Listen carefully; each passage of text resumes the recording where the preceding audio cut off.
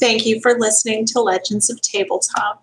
My name is Leah, and I am here with Paul Tremblay.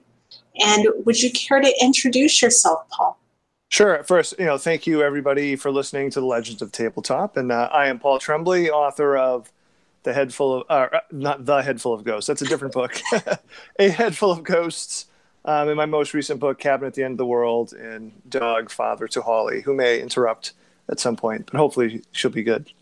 Okay.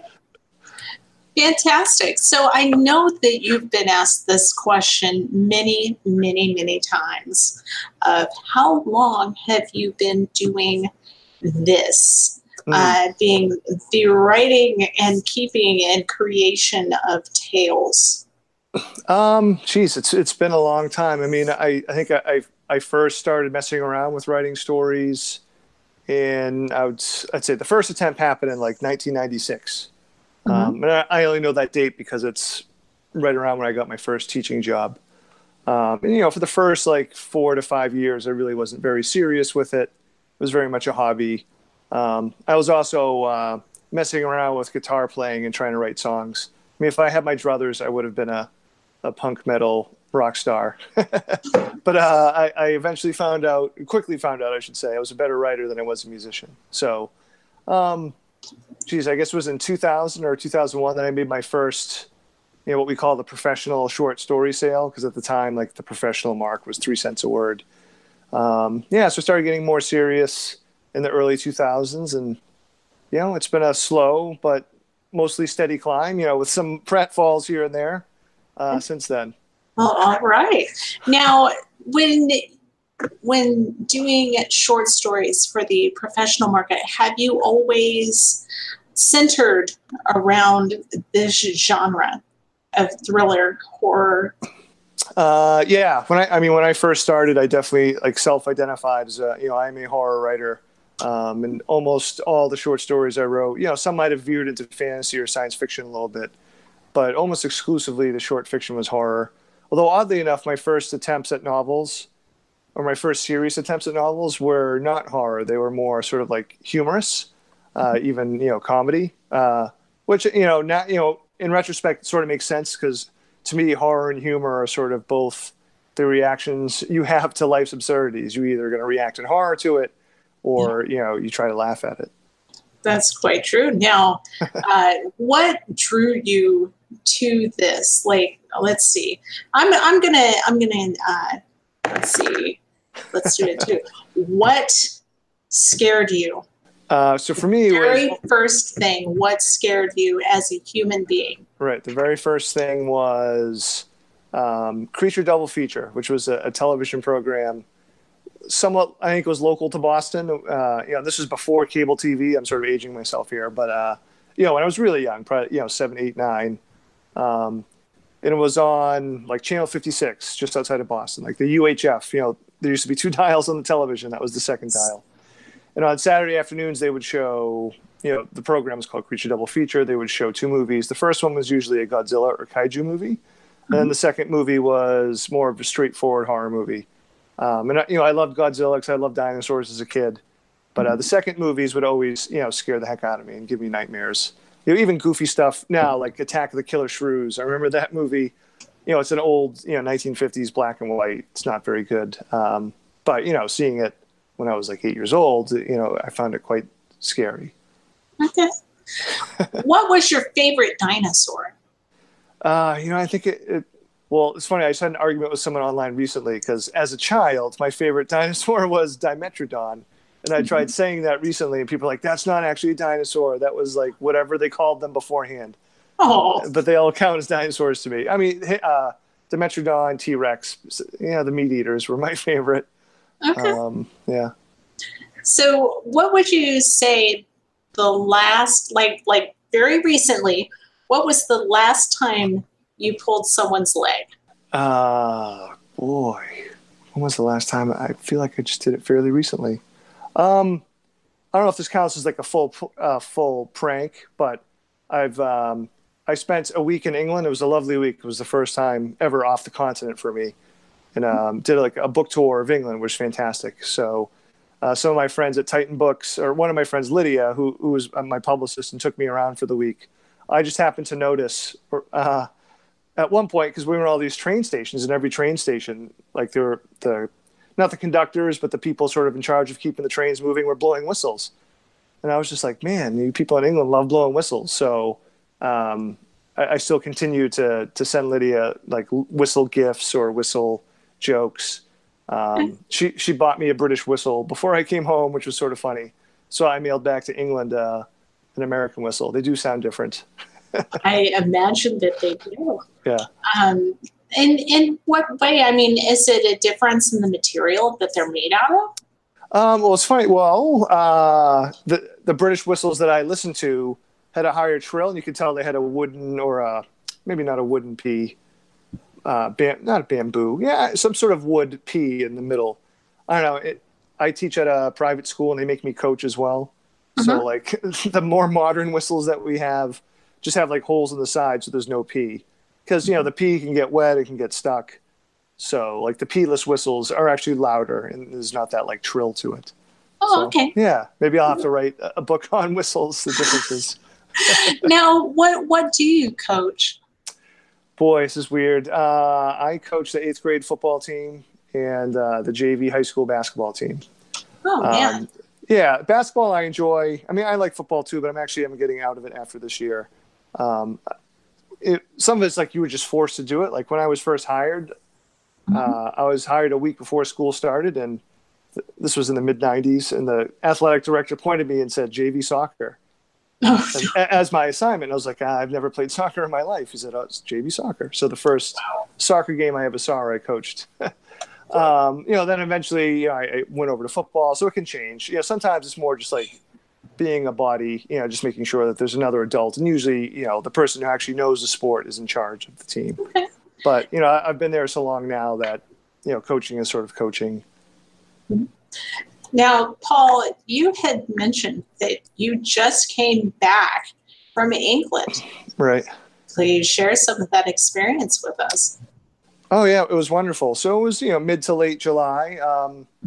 It started off, I was a guest at the Lit Edge convention in Derby.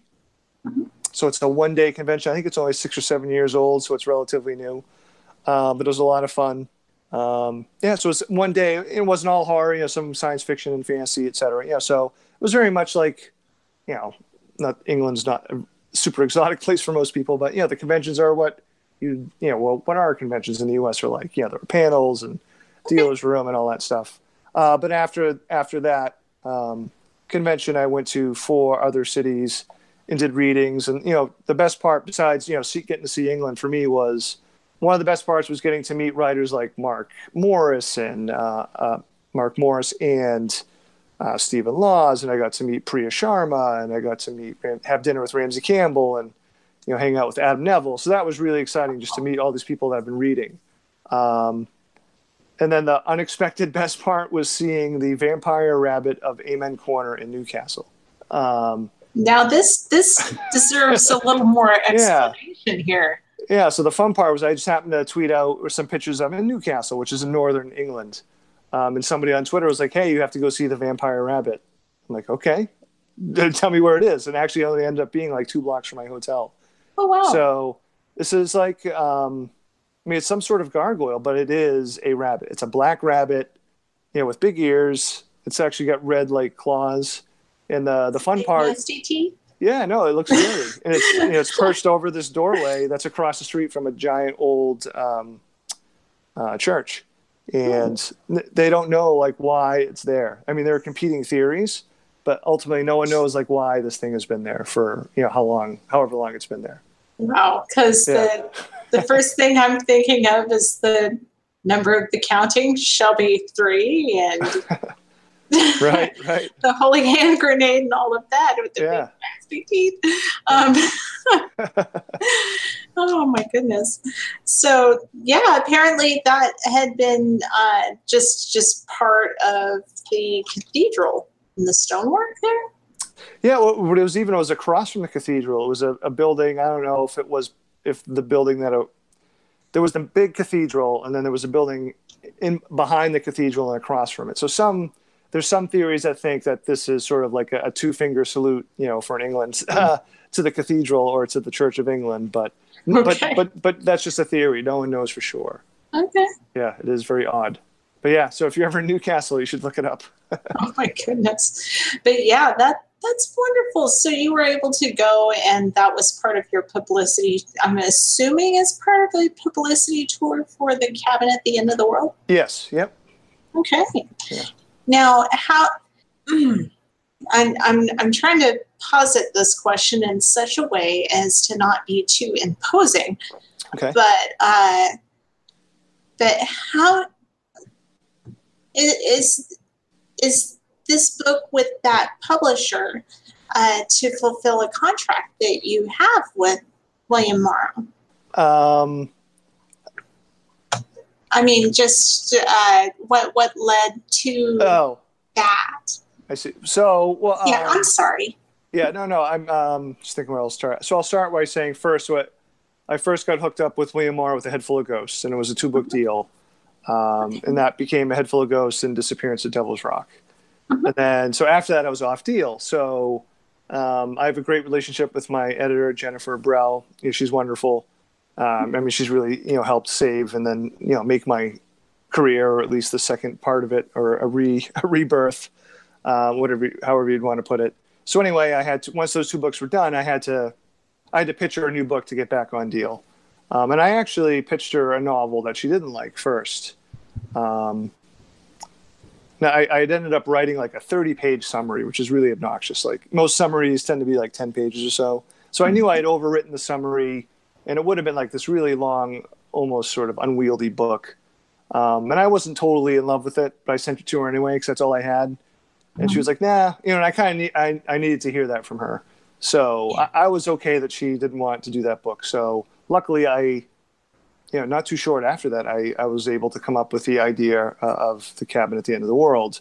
And when I told her about the book, she was really excited about it. So I spent the summer of 2016 writing 50 pages and then a summary, about 10 pages.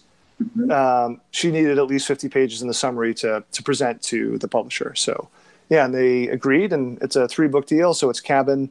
Next summer is a short story collection called The Growing Things and Other Stories. Yeah. And then some other novel that'll be out the next summer that I just started like a couple of weeks ago. Do we get any type of a summary of what it might be about? Oh, the novel? No. I'll say its working title is Survivor Song. Maybe that's all I'd be willing to say. But I'd be happy to talk more about the collection, which I just turned in edits on. Absolutely. Yeah, so that'll be out next Please summer. Do. Sure. So it's my longest book. It's almost 400 pages, 19 stories, which is quite a lot. But, I wanted to take advantage of the fact that a big publisher was actually willing to do a short story collection. They don't do very many, particularly for horror writers. Hopefully the fun part for people who've read the novels is that, 4 of the stories have connections to A Head Full of Ghosts or Disappearance at Devil's Rock. The title story, Growing Things, is a reference to, for those that have read A Head Full of Ghosts, the 2 sisters in A Head Full of Ghosts, Mary and Marjorie, tell each other stories. And in the novel, Marjorie tells Mary a story about these uncontrolled, these vines that grow uncontrollably and take over the world. And it really becomes like a theme of, that takes place in the novel. So that was actually a story I had written way back in like 2010 and decided to cannibalize for my novel. So the first story of the collection is the actual short story of The Growing Things that I wrote. Yeah, and then a couple other stories, 2 originals to the collection. One is a novella called Notes from the Dog Walkers, which is sort of a fun title. And the story is actually notes left by people who are walking a dog for a writer. A very loose stand-in for myself. And that was a very fun story to write. It ends up getting quite meta, but it does have connections to both A Head Full of Ghosts and Disappearance at Devil's Rock. And then the last story in the collection is a story that actually takes place after the action of A Head Full of Ghosts. And it features Mary. Mary is an adult. The book on her life has come out. The tell-all book on her life has come out. And she's actually at San Diego Comic-Con on a panel. Yeah. And then afterwards, she's confronted by a really, obsessed fan. And she decides to tell the fan a Marjorie Mary style story. So that's most of the story. The frame is just Mary and the fan. And the main part of the story, it's called The 13th Temple, is the story that she tells. Okay. Yeah, Now, so that was a lot of info. Hey, it was quite a bit of info. Oh my goodness. But yes, I for one, I'm going to admit that I actually spoiled the end of that for myself a little bit. Yeah. Just by looking at your website while I was in the middle of reading the book. Oh no. Yeah, and then it's like, oh no, I saw something I shouldn't have. Crud. Yeah. And then I just went on and finished it, and it was. Well, thanks. I'm glad. Geez, I'll have to try to figure out what is on my website that's spoily, and maybe hide that somehow. Okay. I'm not going to say it because it sure. is spoily. Yeah. So yes, it was a handwritten note. Oh, okay. Yeah. So right. That's what it was. It was the image of a handwritten note, and then I kind of saw that, and I'm like, oh no, what did I do? I know too much. Yeah. Not fair. But yes. Oh my goodness. So let's see. Why do you feel the desire to put pen to paper? That's a hard one to answer. It's funny. Earlier in June, I was invited to teach a workshop and give like a lecture at Seton Hill University in Pittsburgh, or just outside of Pittsburgh. And I was supposed to give like this big lunch talk, keynote speech, and it ended up being like almost like 40 minutes. And the theme of it was, why do I write horror and why do I write? And I felt like it took me, I don't know, those 40 minutes to talk about it. But even then, in some ways, it's still kind of like a fun, inexplicable thing to me. But I would say, like briefly, I do think, I know, so growing up, I had this sort of split where like my family life was amazing. Like I'm very close with my siblings and my parents. And my parents had me when they were 22. So in a lot of ways, it almost felt like my dad was almost like an older brother at times. Someone who would like play games and sports. Because he was so young. And my grandparents were in the same towns. Like every Sunday we would go there. So I had this amazing family experience. But when I went to school, it was really not a good experience, particularly in the ages, from like 7th grade to 10th grade, where I was I'm 6'4", 200 pounds now, but, when I was in middle school and high school, I was very short and super, super skinny, and it was picked on and bullied a lot, to the point where I felt like that part of school experience for me was more just like a survival experience. So I, without getting too self-analyzing or putting myself on the couch too much, I do think I have come to the realization, I do think why I write a little bit or a lot. I don't know how much of it is, but I do think part of the reason why I do write is to continually prove to that middle schooler and early high schooler that's still inside of me that, I have something that's, worth saying or listening to. But otherwise, I don't know. I just think it's a combination of everything I've experienced. I don't know. Like I've always been drawn to horror movies, and even if they terrify me, and there are a bunch that I don't like. There's a lot of things in horror that I don't like, and I think fans should feel empowered to criticize things that they don't like of their favorite things.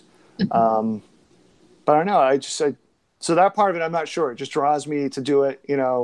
I was joking with another writer fairly recently that after every book, I sort of fantasize like, well, if I never write another thing again, I could, be proud of the books that I've done. And then I fantasize about just like sitting on the couch and watching Netflix for the rest of my life. But, I eventually find myself back to the keyboard, every time. So. Okay. Yeah. Cause I was going to say, if you're just consuming media all the time, it's like, well, where's the action in that?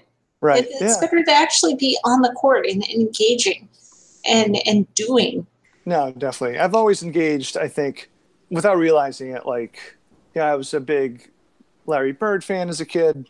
So I'd be in the backyard shooting, baskets for hours, just, pretending I was Larry Bird. I'm a big music fan. I used to come home every day after school and just lay on the floor with, our record player's speakers, which are like, huge, tented over my head. Yeah, just, imagining that I was actually playing the music. So I play guitar a little bit. And I still listen to music like that, to be honest. Like, some of my favorite songs. I don't know. I'm enjoying the song, but I'm also still imagining that I'm the one doing it. So Yeah. there is that part that's always wanted to be a part of it. Absolutely. And I can understand I definitely understand the desire to participate and be a part of, something bigger than yourself. Yeah. Definitely. And the drive and desire to participate and be part of it fully. Let's see. And gonna roll again. Okay. Let's see. How? I would say some writers do have a daily schedule. Do you find yourself struggling? I mean, you're definitely not struggling at all. But let's see. I find myself struggling to maintain a daily schedule devoted specifically to producing something, right? A word count sorts. When it comes to writing.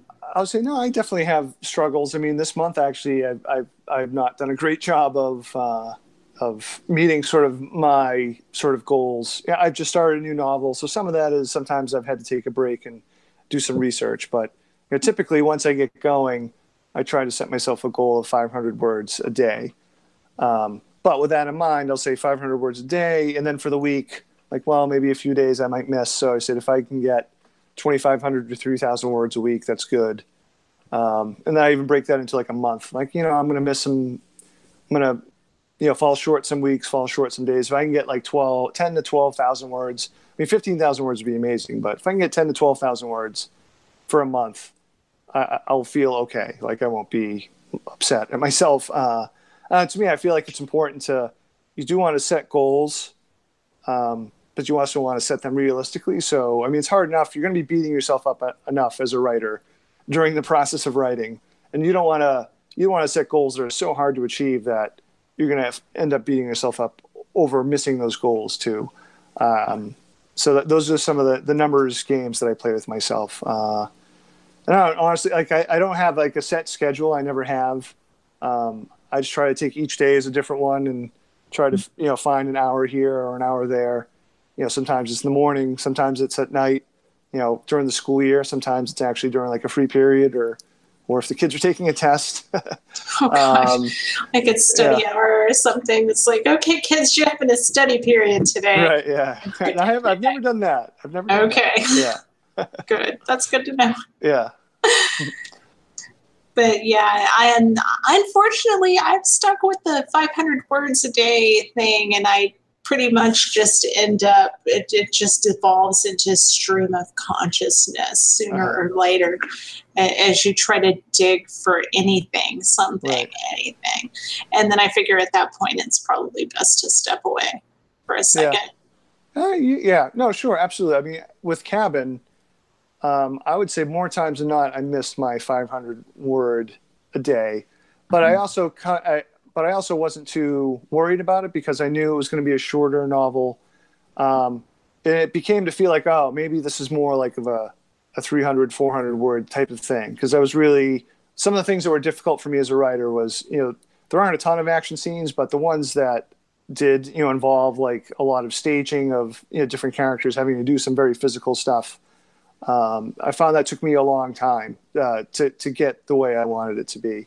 So some of it is, I try to remind myself, and I think it's good for writers to remind themselves that every story is different. It's not going to go the same way as the previous story, particularly when it's novels, because they're so long.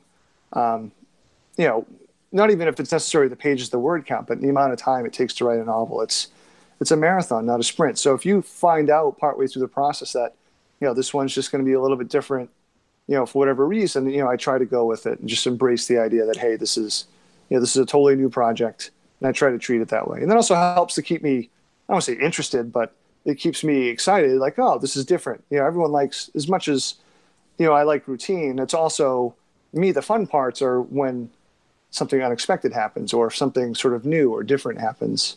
And that could be just the story itself, but it also could be the approach to the story.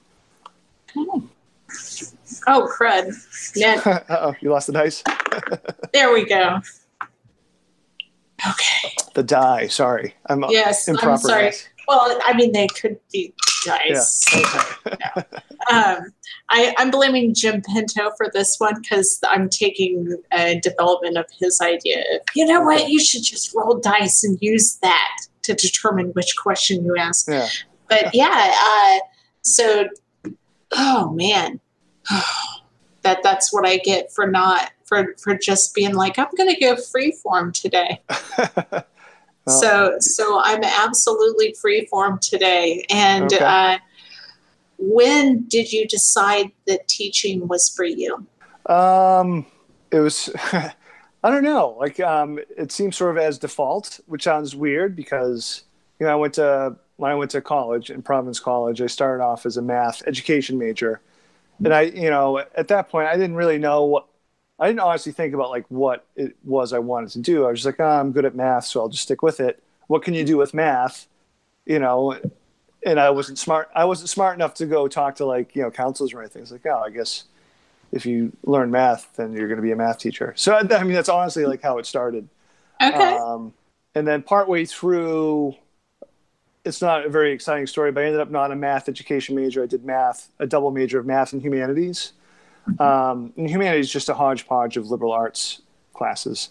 But out of that stew of liberal arts classes, I only took one English class. It was actually my second semester. My last semester of senior year was my first and only English class. But it was a very important class for me. The teacher was great. And in that class, I read Joyce Carol Oates's "Where Are You Going? Where Have You Been?" And that story really just I'll never forget reading it and thinking to myself, oh, I didn't know people wrote stuff like this. It really sort of opened my eyes and helped to make me become a reader. So when I went to grad school, I got to go for free, which was amazing. And they had me teach one class per semester. So, I was exposed to teaching by necessity because I had to teach a class, and, I enjoyed it. So, I just stuck with it. Wow. I like having the summer off. I can imagine. Yeah. I mean, I would too. What else was I going to say? All right. So have you always been drawn to Boston? Or has it just kind of been like, well, here I am. I'll stay. Yeah, no, it's a little bit of both. I mean, I'm sort of a hopeless parochial New Englander, but I grew up in Beverly, Massachusetts, which is 20 miles north of Boston. I went to both colleges I went to were in New England. One was in Rhode Island, one was in Vermont. So I've never lived in any other part of the country, besides New England. So, I mean, there is change is hard, and it's the place I know. But I must say that I've really enjoyed, and it's funny, if you had asked me 10, 15 years ago, I'm I have no interest in traveling. But, in the past 10 years, I've had the opportunity because of the book stuff to go to LA a bunch of times, and this summer to England. And I really do enjoy it. It's been a lot of fun, and I look forward to doing more travel, and, hopefully I get that opportunity.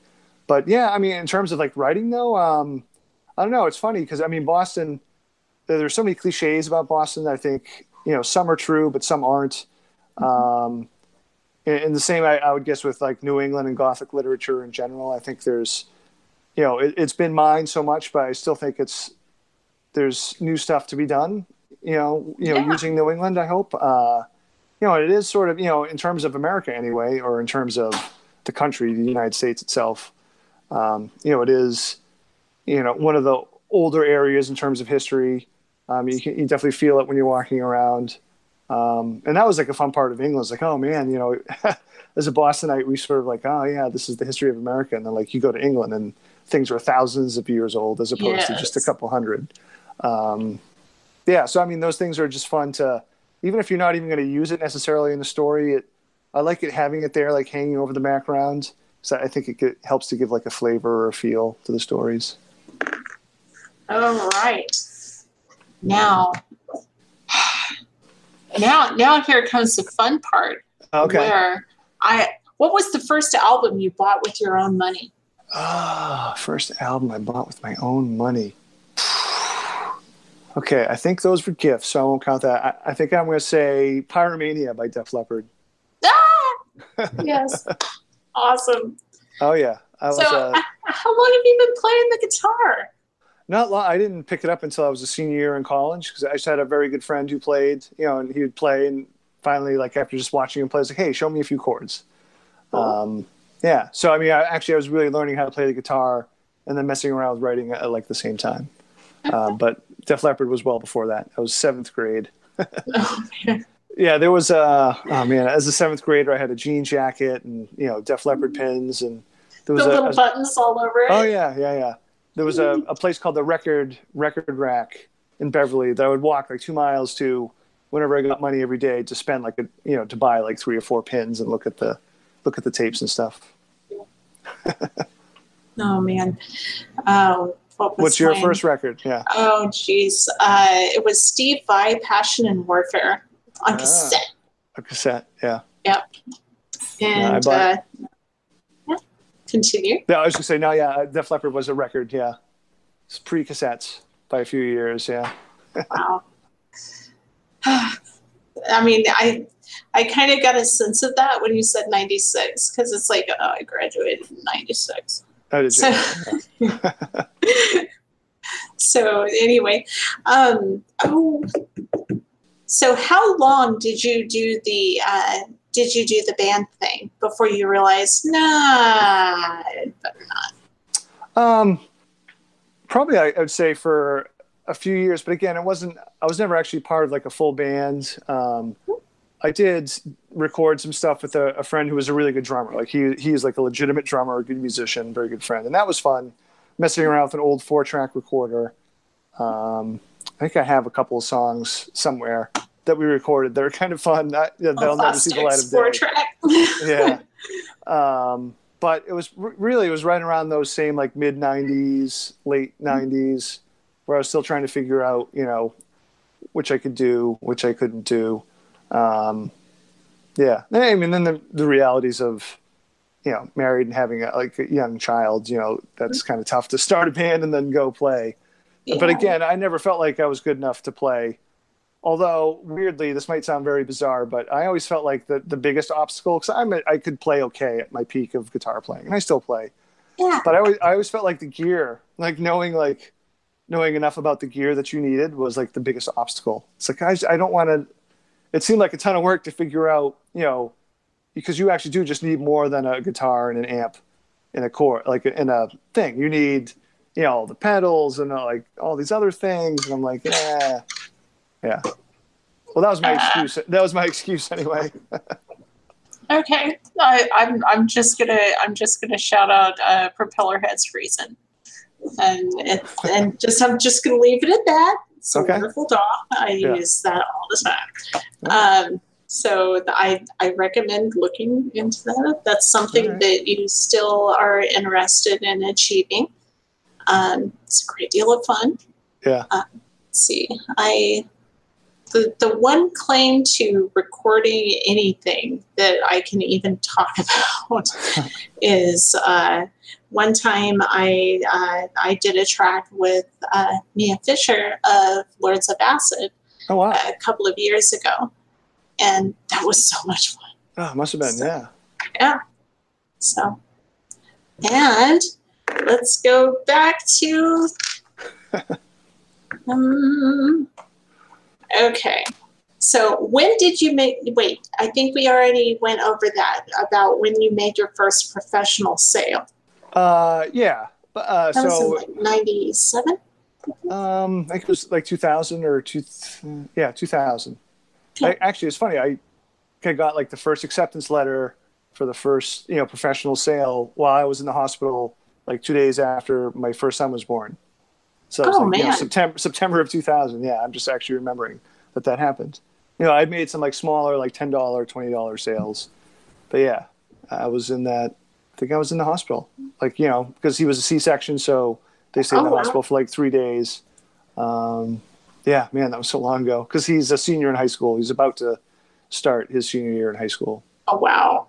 Yeah, and actually, he does a lot of recording. He doesn't play any instruments, but he's into hip hop and trap, and so he makes a ton of, he produces a bunch of beats and produces songs for his friends, and he's really quite good. And he just uses his laptop and I think it's the Logic software.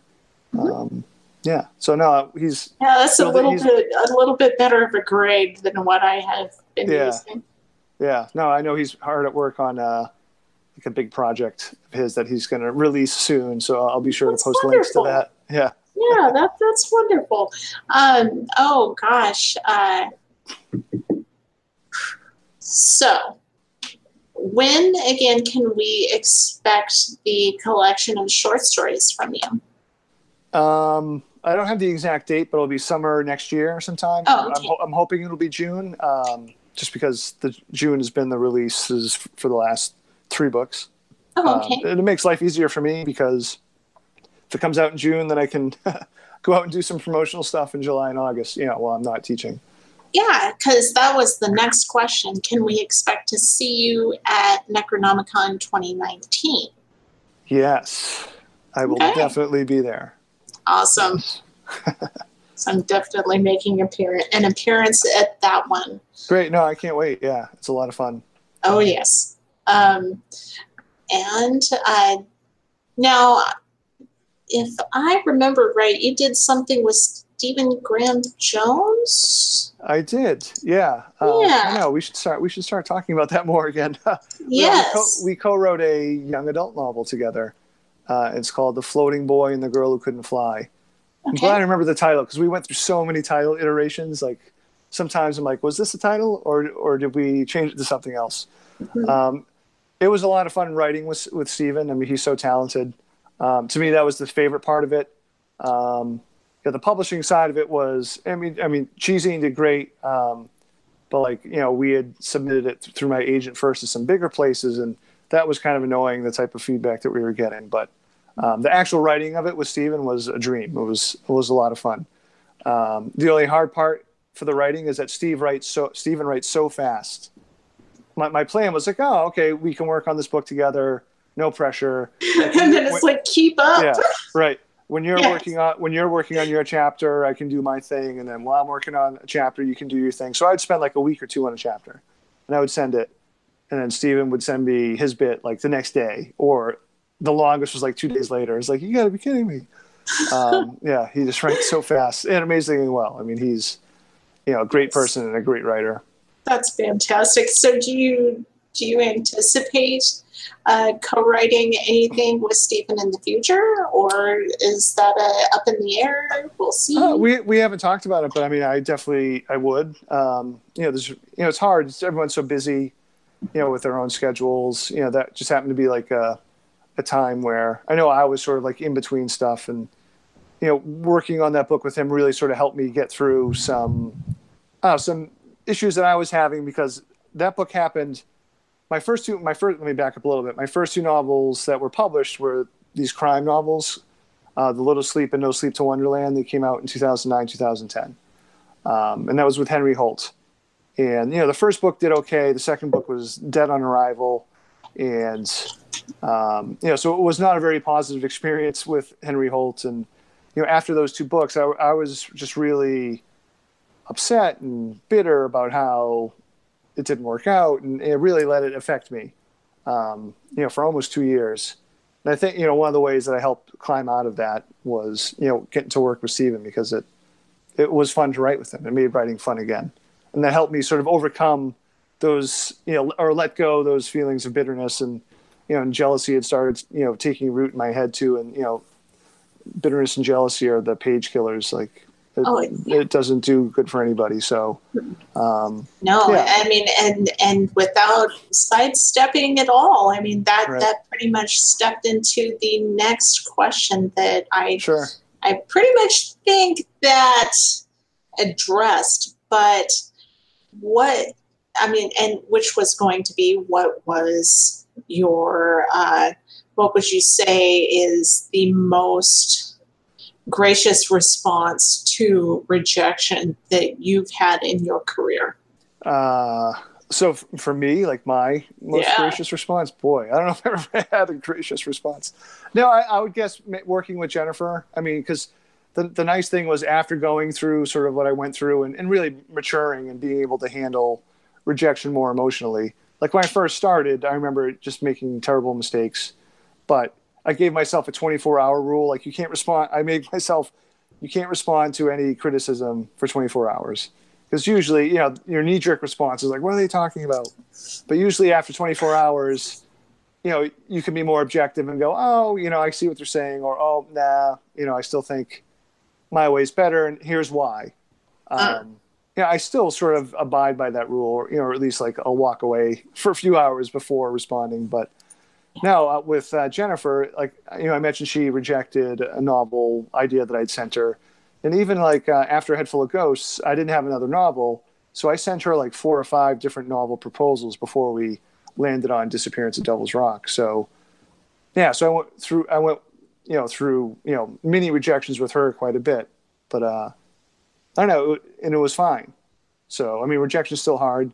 Honestly, for me now, the hardest thing is trying to avoid online comments about your stuff and reviews. I mean, that's sort of a different form of rejection at that point, but it's always there. It's part of the deal. It's human nature to want to look at some of it. You just can't let it take over your life. It's true. That's true. I think who was it? Oscar Wilde said it best. It's better to be talked about, or it is better in some sense. It's better to be disliked at least than absolutely. ignored. Yeah. I think the hard part is you can rationally understand that that's true. So for example, The Cabin at the End of the World, I think this engendered some really strong reactions from people. People really seem to like it, and there's a bunch of people who really, don't like it and don't like the ending in particular. And rationally it can be like, oh, I would rather people having strong reactions. You don't want people to read the book and just be like, no, you want them to be like, oh, this is great, or oh, I'm so pissed off. I mean, that's what you want. I mean, that's I think a sign of a healthy book. But you can understand that rationally, but still at the same time, it's hard to overcome the lizard brain of like, seeing negative things.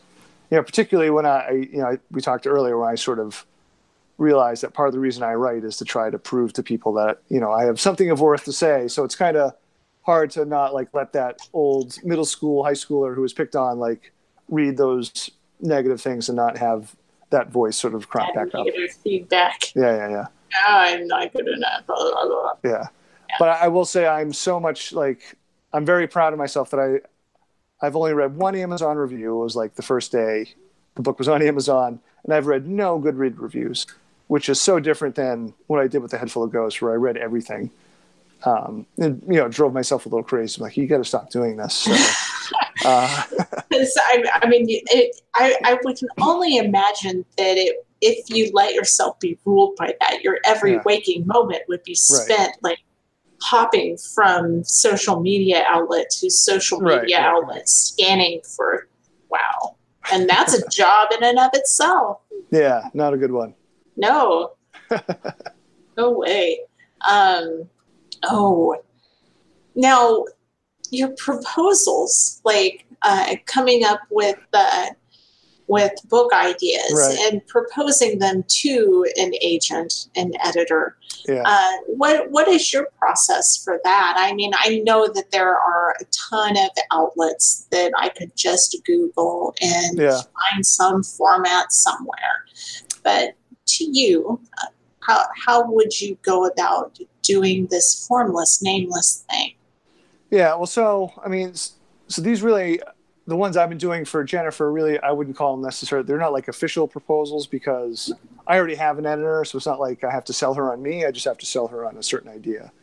So I've treated these proposals as essentially like 10 or 12 page versions of the novel where it's just, this is the plot. maybe I give a little bit of setup to like a certain character if there's some important background, like just mention it. But it's really almost like I'm trying to give a map to the plot points of the book. So kind of like a longer elevator pitch. Yeah. Oh yeah, yeah. So I've honestly, I'm terrible at doing like the paragraph summary. Especially if I haven't written the book yet, I have no chance of doing that. So, some book like A Head Full of Ghosts, I didn't write one because I wasn't on deal at the time. But for most of my novels, I have written sort of a summary. Not all of them, but some I have. And honestly, I don't want to say it's more fun to do it without a summary, but it does feel a little bit more fun sometimes to do it without a summary because, everything is sort of new. I mean, I probably still have most of the story in my head, which was the case for A Head Full of Ghosts. But when things have a lot more, like a mystery setup, like the mystery novels, and even Disappearance of Devil's Rock, I felt like had more of a mystery sort of structure. I feel like I have to have a summary of sorts for those because I'm not good enough to make up a mystery plot as I go. I kind of need, it's not to say things can't change, but it's nice to have at least, the scaffolding to work from. You can change your mind and decide to build a new part of the house afterwards or as you're going, but at least to have the basic parts there. Rough. Yeah. Rough pieces of structure. Right. Now, sci-fi or fantasy? As a movie viewer, sci-fi. As a book reader? As a reader, it's probably a tie. Honestly, like I read way much more horror, obviously. But yeah, it's really sort of a tie. So I've read most of the classics in both genres, or not all the classics, but what I've read would be considered classics, I suppose. I wish I read more, but there's only so much time in the day. Like I spend most of my time reading horror or straight literary fiction these days. Okay. That's kind of what I kind of try to mix in my own writing. So, yeah. I can kind of understand that. I think I was listening to an interview with Nick Mamatas, and he said something about, I just read something once and then I'm on with it. If I lose interest, I just keep going, because if you read every new thing that comes out, there's so much content already out there. Right. So I can understand from that point. Yeah. Now, let's see. If you could have one superpower, what would it be? Oh, boy. That's hard. As a kid, I was always a Spider-Man fan. I wasn't a huge comic reader, but Spider-Man was like the only comics I'd read. But I don't know if I want to be bit by a spider. Spiders are scary. Okay. I mean, Superman's flying power is pretty rad. I think it'd be kind of hard to not choose that one. Although, like, having like great strength would be awesome too. It's hard. I'd be greedy. I would want all the powers. But if I have to pick one, how about flying? Flying? Okay. Flying. All right. Well, that sort of presupposes you would have to have some other sort of strengths, because if you're flying, you're putting a great deal of stress on your body, so you probably would have to have some strength to go along with it. So I feel like maybe I'm getting a few extras with the flying, just on the basis of being able to fly. From the laws of aerodynamics. Yeah, from the laws of human flight. Yes. Yeah, that don't exist. Right. What was I going to say? Star Wars or Star Trek, or if you don't like either one of those, Dune. Which one of the three? Geez, I was going to choose the fourth one, the Lord of the Rings movies. Okay. Well, because I'll start arguments at school with kids. Like I like the Lord of the Rings movies better than the Star Wars movies. Although I should be able to answer your first question. I would take Star Trek over Star Wars. My dad was a huge Trek fan, so by proxy I watched it. I did enjoy, the Captain Picard years, and I love Wrath of Khan is still like one of my favorite, fun 80s movies. Oh, yes, absolutely. So, there's another one that I'm missing. And you said you weren't that big of a comics fan, so I'm going to skip the Marvel DC. Okay, yeah. Although I'm probably more Marvel, just from the few things, superhero eyes, from the few things that I've read, probably more Marvel. Although, like as an adult, I've read more comics. I do love Alan Moore's take on Swamp Thing. I think that's great. I love Swamp Thing. Yeah. Tabletop or video games? Which do you prefer? I've definitely played more video games, but with my family, we play a ton of games, tabletop and cards, especially. I think that's more fun. So I guess I'll go tabletop, even though I might have played more video games in my life. Okay. Because video games is just you. Like tabletop, you're playing with other people, and that's more fun. That's true. I mean, although I suppose people kids now play with the headsets, so I've never really done the big group playing of video games. I guess that would be fun, but I'm sticking with tabletop. I know I keep trying to switch the answer, but I'll say tabletop. I don't think there's any way that you can meta this one. But speaking of meta, what question do you wish I would have asked you? I'm noticing that our hour is starting to draw to a close. Maybe what impact on your life has the band Husker Du / singer Bob Mould had on your creative life? Yes, tell me about that. I don't know. You don't know? No, sorry. My screen said low power mode. I said no because I was hitting a button. No, we're good. Oh, okay. Tell me about it. It's been huge. So I discovered Husker Du, Bob Mould in college, and took over my life. I'm a huge fan, and I mentioned I wanted to play guitar so I could learn how to play Bob Mould, Husker Du tunes, and I still play them. And I named my first short story collection after a Bob Mould song, Compositions for the Young and Old. That was 2004 with Prime Books. So no, I mean, I've probably seen Bob 20, 30, I'd say 30 times. Wow. Like I said, I'm still like a huge music fan, not a frustrated musician, but always dreamed of being one. So I feel like I can trace my want to create back to my sort of love and discovery of Husker Du, because they so took over my life for a very formative period of my life when I was 18 to like 25. Okay. Yeah. And that's probably the answer to another one of the questions that I had, which is, what song would you like to have played at your funeral?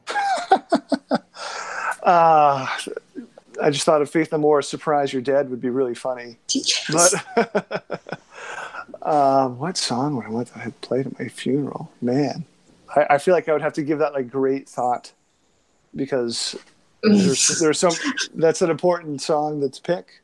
Yes. Although I'm not really around, so I guess I don't know. I don't know. Which album can you listen to all the way through without skipping a single track? Oh boy, without skipping. I don't know if there's any album I can do that now anymore. Well, you said can. You said can. Yeah. I would say Helmet's Meantime. Huh? A band called Helmet, and their record. Oh yes. Meantime. Yes. Yes. I remember that one. Oh my goodness. Yeah. That's a great album. It is a great album. Yeah. Yeah. But there's another one that's laying in there somewhere. What music do you like to listen to when do you have a soundtrack or an album that you listen to and you put on when you sit down to write? Yeah. So I used to prefer to write to nothing, but if stuff's going on in the house, or if I'm like in a public place, I need music to drown stuff out. So I can only listen to things that don't have a lot of lyrics. So I tend to listen to instrumental stuff when I'm writing. This might sound weird, but I wrote 3 books essentially. It wasn't constant, but I'd always use this record or soundtrack. It was the soundtrack to the movie Ravenous, which came out in the late 90s. Oh. Yeah. Yes. And it's such an eclectic soundtrack. It's not on Spotify. I'm actually kind of bumming out because my phone crashed all its music recently. And I haven't been able to get that back on my phone. I mean, I have the CD, so I just have to get the CD back onto my laptop somehow. But no, I wrote, for A Head Full of Ghosts, Devil's Rock, and A Chunk of Cabin. The nice thing about that soundtrack, it was exactly an hour. So I knew if I only had an hour, I could put that on. Yeah. And I feel like I've trained myself to be able to write to that particular soundtrack. Like I just fall right into it. Yeah. Yeah. So that's probably my favorite. But I always I do use Mogwai as well. And then there's an older creepy Lustmord. I think that's sort of redundant, but there's a Lustmord record that I write to as well. Okay. Now, speaking of Ravenous, there is a band that I absolutely adore. I don't know if they're still around anymore. They're called Daughters, and they wrote a lovely song to that movie. They did. I didn't realize that. Oh, yes. No, I have their last record, I think. No, I mean, I think it's their last record. I definitely have a Daughters record. The self-titled by Hydra Head? Or put out under Hydra Head? The self-titled, should be Daughters. And it has a picture of like a woman. Yes. Yes. Yeah. That's on my phone. I own that one. Yes. Oh, okay. Yeah, no, I like that album quite a bit. Is that song on that record? What's the name of the song? Do you remember? Oh gosh, the first supper, I think. Oh, okay. Oh, I'm gonna have to go back and like really listen hard to those lyrics now. Oh yeah. Oh, that's amazing. I'm so glad you told me this. Oh, cool. Yeah. Cool. I love those guys. Like when I was learning ASL, and I still kind of have it because if you don't use it, you lose it. Yeah. And it was the one about the man coming to the Know Nothing town. The eyes are the eyes are the something of the soul. Mm-hmm. And that one I signed to a lot. Oh, that's great. Oh, but anyway. Yeah, so do you have any more questions that you wish that I would have asked you? Because no. I feel like I'm dropping a gigantic opportunity here, but I don't want to keep you too long from your evening. Yeah, there's no more wishes. There was the will of the dice, or the die, okay. Sorry.